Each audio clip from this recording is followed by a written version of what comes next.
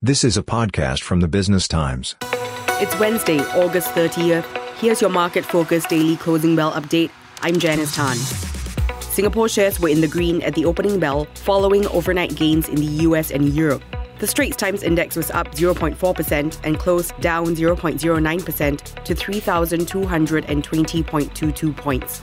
The top gainers are Jardine Cycle & Carriage, up 1.51% to $33.04.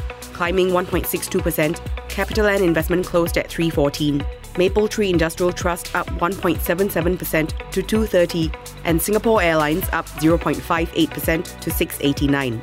UOL closed 0.62% higher at $649.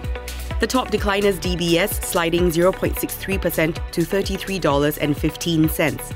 This comes after it was found to be one of the two local banks that are creditors to suspects in a billion-dollar money laundering scandal.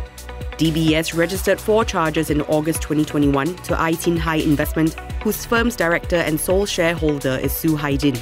He's among the 10 individuals charged in the anti-money laundering blitz. This is a podcast by the Business Times.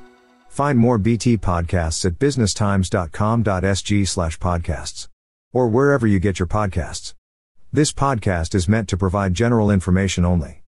SPH Media accepts no liability for loss arising from any reliance on the podcast or use of third parties' products and services.